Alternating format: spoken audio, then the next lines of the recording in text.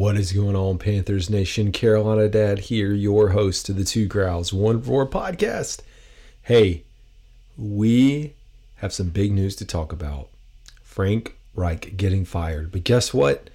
I'm breaking it up into 2 episodes. I think it's only right for me to keep the same systematic format that I have with a reaction and a preview, or I guess a preview and a reaction episode. Oops, one thing I didn't do was start my timer. Now, one thing about this is I am going to try to keep it short and sweet, around 10 minutes for the recap, but I don't think we can really get into this full discussion of Reich and the impact of him being fired until we talk about the game, because I think the game in particular is like the final nail in the coffin, however you want to say it. Here we go. Panthers lose again. 1-10 on the year. If you took the under, you can officially cash out, as the Panthers now will not hit over 7.5 wins. It's hard for me to imagine them hitting any more wins. But let's get into the game. So here we are. We have the battle of Will Levis and Bryce Young. Coming into this game, I said, hey, I think the Panthers have a chance. It's a winnable game. And we even heard Frank Reich in the presser after saying, yeah, it's a winnable game. These are winnable games. We didn't win.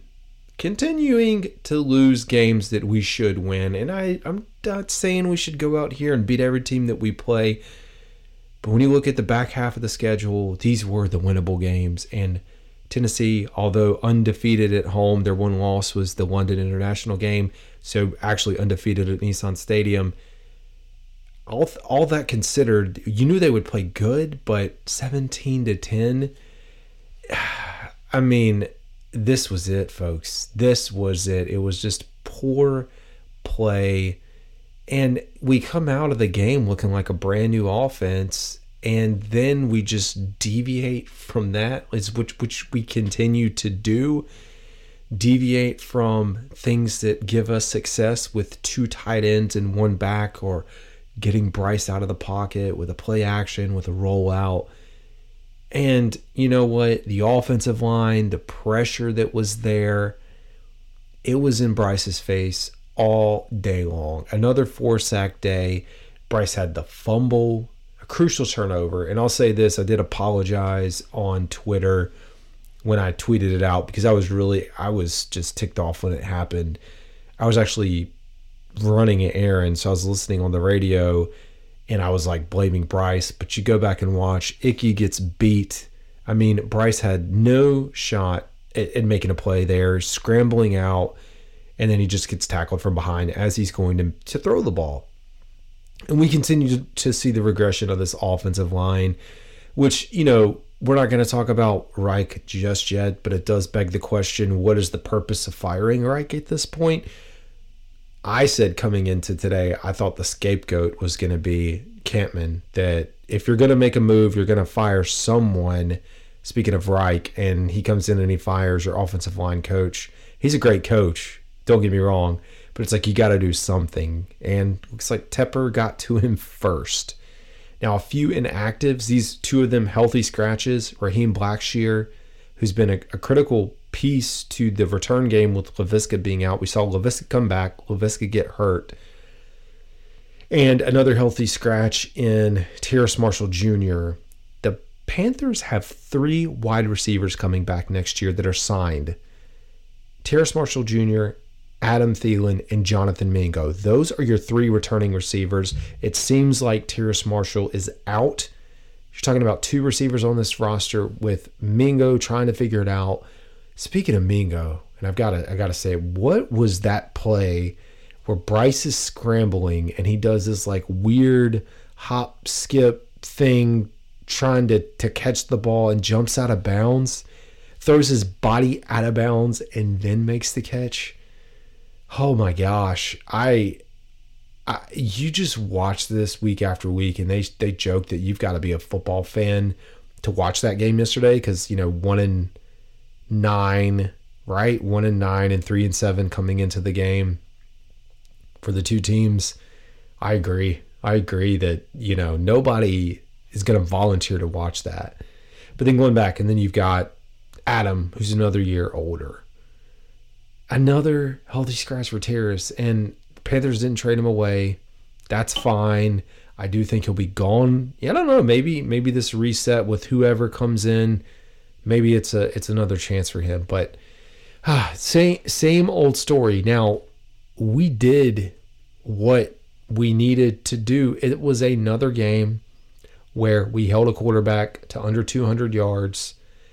Sacked Will Levis one time. He was 18 of 28, 185 yards. Considering how bad our run defense is, we held the Titans to 80 rushing yards with Derrick Henry. Henry had 18 carries for 76 yards. He did have one 18-yard run, but only a 4.2 average. I'll take that. We were the most balanced that we have ever been this season with 32 rush attempts and 31 pass attempts. We had Chuba Hubbard with 14 carries, 45 yards, really downhill runner, scored the one touchdown. Miles Sanders had 15 for 28, 1.9 yards per carry. We saw Bryce scramble 3 times, 23 total yards. And that was the summary of your day. Chuba Hubbard was also your leading receiver. Jonathan Mingo had 6 targets, 4 receptions for 60 yards. I should say Chuba was your leading receiver for receptions. Saw a little bit of DJ Chark, which, hey, we'll take anything at this point. Amir Smith-Marset getting involved for one play, pulled out. Lots to talk about with where this team is going, at least for the last 6 games. But we held them to 185 passing yards. Like I said, defense continues to shine. DeAndre Hopkins, 3 catches for 49 yards. You can't really ask for much. And if you see me watching the video, I'm checking my phone now because I am trying to stay consistent and make sure that I stay on task.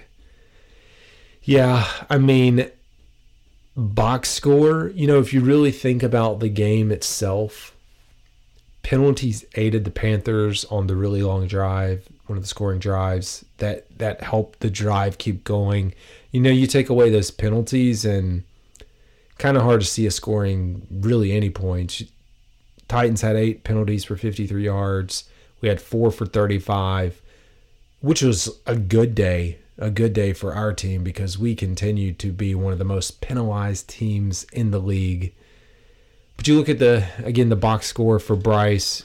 I went over the pass attempts, but he was 18 of 31, 194 yards, sacked 4 times for 32 yards. He is the second most sacked quarterback in the league behind Sam Howell, who is leading the league in passing. So a little bit different situation.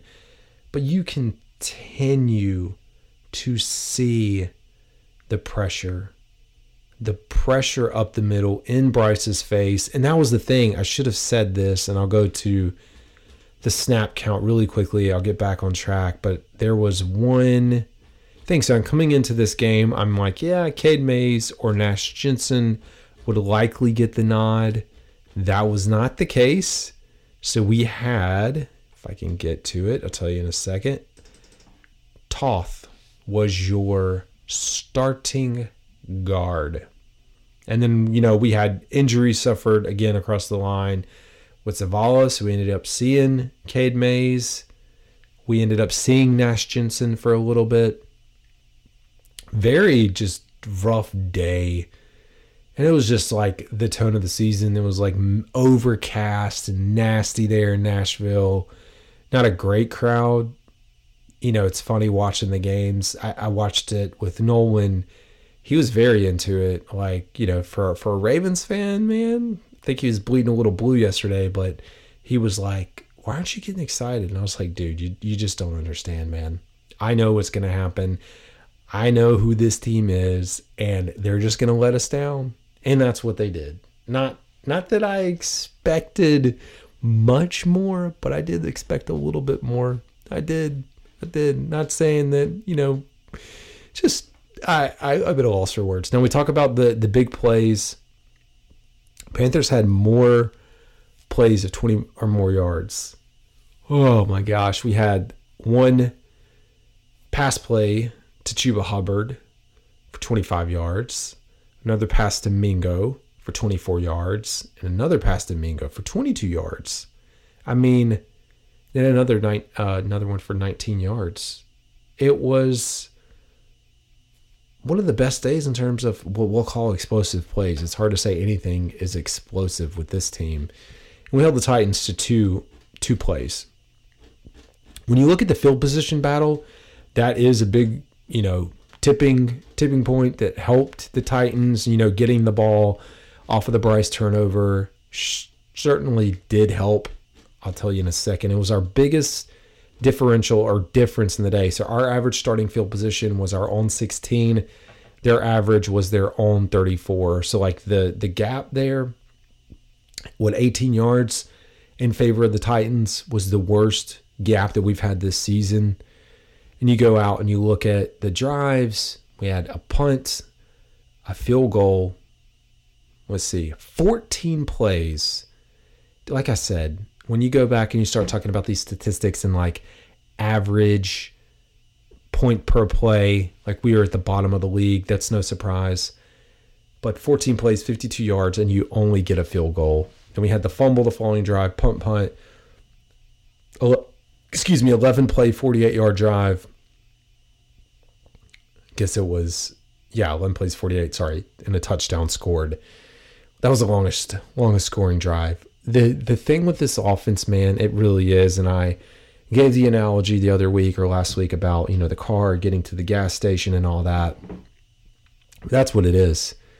It is so hard to even get a yard. I mean, you think about the penalties that occur. You think about the things that have to go in our favor for us to even have a chance to get close to winning. But this game was the final straw. And, the offense itself, we are now, this team is the second worst scoring offense in Panthers history. The 2010 Jimmy Clausen-led team was around 12, a little over 12 points.